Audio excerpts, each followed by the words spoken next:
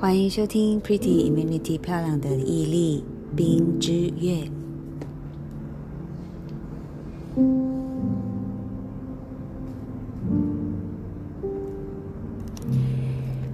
所有事情的起因还有事情的处理，去面对的态度不止一种途径。现今的科技发达，分享这个动作呢，已经延伸到几乎每个社交平台都可以看到。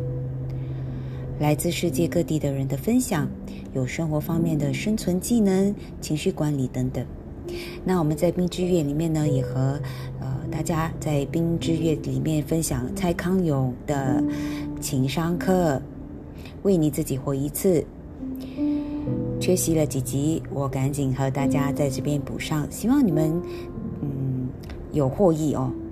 我们已经来到 Part 2， 自己很抽象，却也如此扎实与重要。子章节8，你是河，情绪是分秒流进你的水滴。一起来听听吧。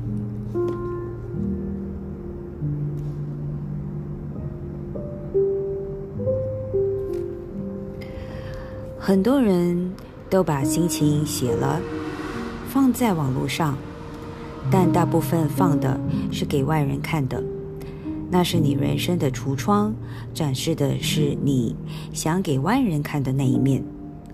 你也有一个应该这么说，你也有要一个人生的保险箱，那是留给你自己看的，里面放的是珍贵的资产，你在人生关键时刻的感受。如果不记下来，则日后回忆起来一团迷糊，久了就越来越认不清自己。那个保险箱就是你的情绪笔记。如果呢，你有喜欢的朋友或家人，当然也可以邀他们一起来回味某一次的情绪经历，可以当游戏，也可以当这个谈心，互相提一个问题，聊了之后一定会促进彼此的了解与感情的。但当然不表示将来不会疏远或闹翻，人生嘛。如果一时想不出要聊什么题目，以下是我的小小建议，可以从当中选一个适合你们的。第一，你们各位就是各讲一位曾经很要好，但后来就渐渐疏远的朋友，说出疏远的起源是对方还是自己。如果那个障碍解除了，那份友谊还会恢复吗？第二，你们各讲一件最近疯狂想买但有点贵的东西，说出到底是真喜欢，还是买下只是为了胜过别人，还是不花这笔钱就不爽，还是其他呢？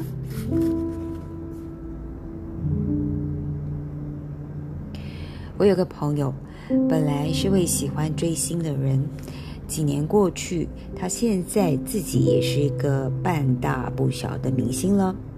他有点感慨的，从抽屉拿出以前呢，他找各种明星签了名的照片，手机壳、纸钞、内衣、课本、皮带、卫生纸，很多签名早已经磨损到看不清了，难得他还保存着。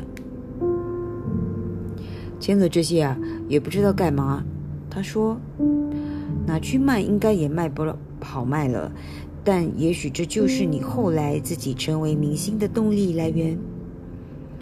把他们当成长大过程的乐皮就好了。你看，还有那时候你来我们那里的书店签名的来我们的书店办的签名会，我找你签的。他拿出了一本有点破旧的书来，竟然不是我以为的说话之道，而是那些男孩教我的事。我看到上面只签了我名字的最后一个字，幸好另外有盖了一个纪念章，起码纪念章上面有我完整的名字。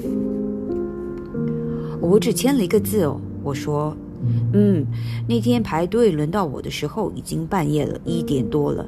他们说你在座位上签了10个小时没有站起来，时间已经拖太晚，所以一律只能签名字中呢这个笔画最少的那个字咯，哈哈哈。要我记得当时一边签，同时一边喂食我，只差没有替我包尿片罢了。要不我现在帮你把名字补完整吧。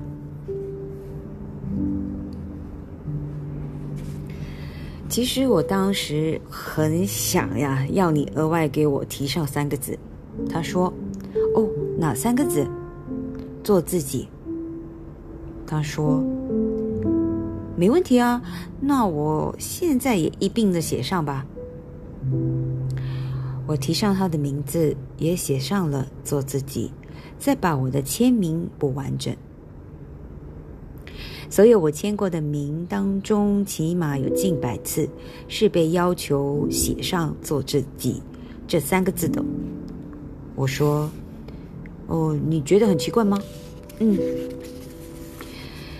因为很多人都做不了自己啊。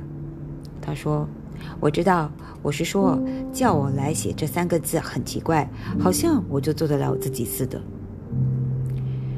你够做自己了吧？差得远了，应该没人能完全的做自己吧。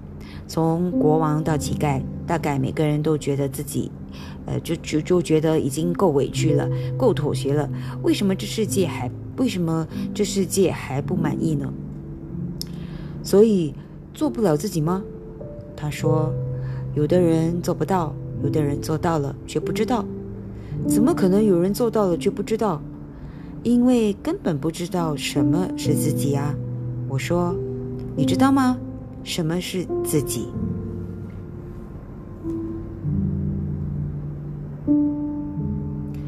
抽象的东西很麻烦，因为摸不到，没办法扎扎实实的装在口袋里，或嚼2口呢吃下去，或者告诉计程车司机他的地址，或者拍张照当证明。当我们并不起疑，我们向来很笃定地把抽象的事物当作扎实且重要的事物。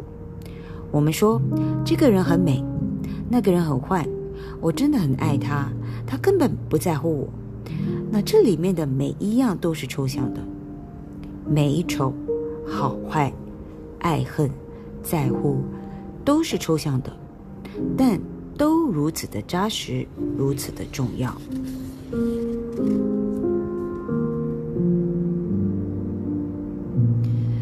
所以自己很抽象，但也如此的扎实与重要，应该是最扎实也最重要。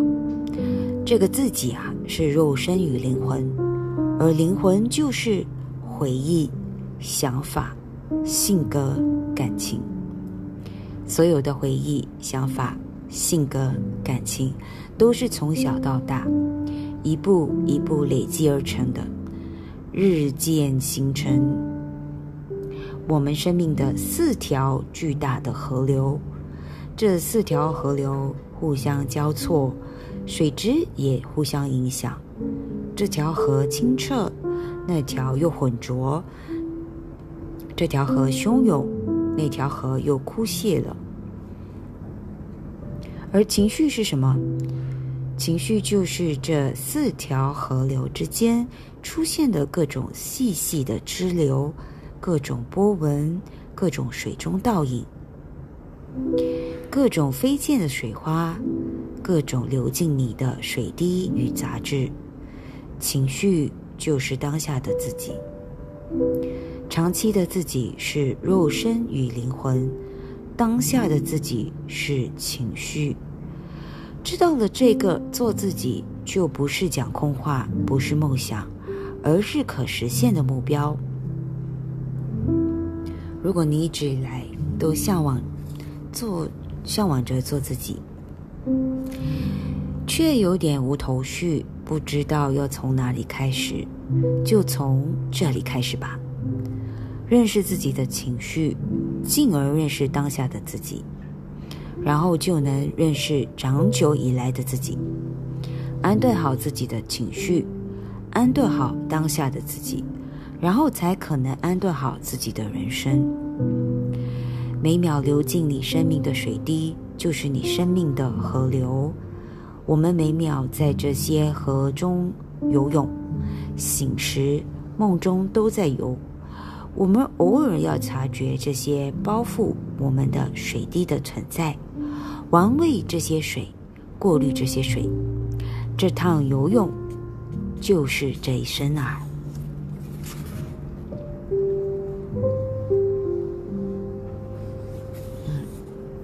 有点深奥，如果有必要可以重播再来听听。好了，祝福你 Pretty Immunity 漂亮的毅力，我们下期再会。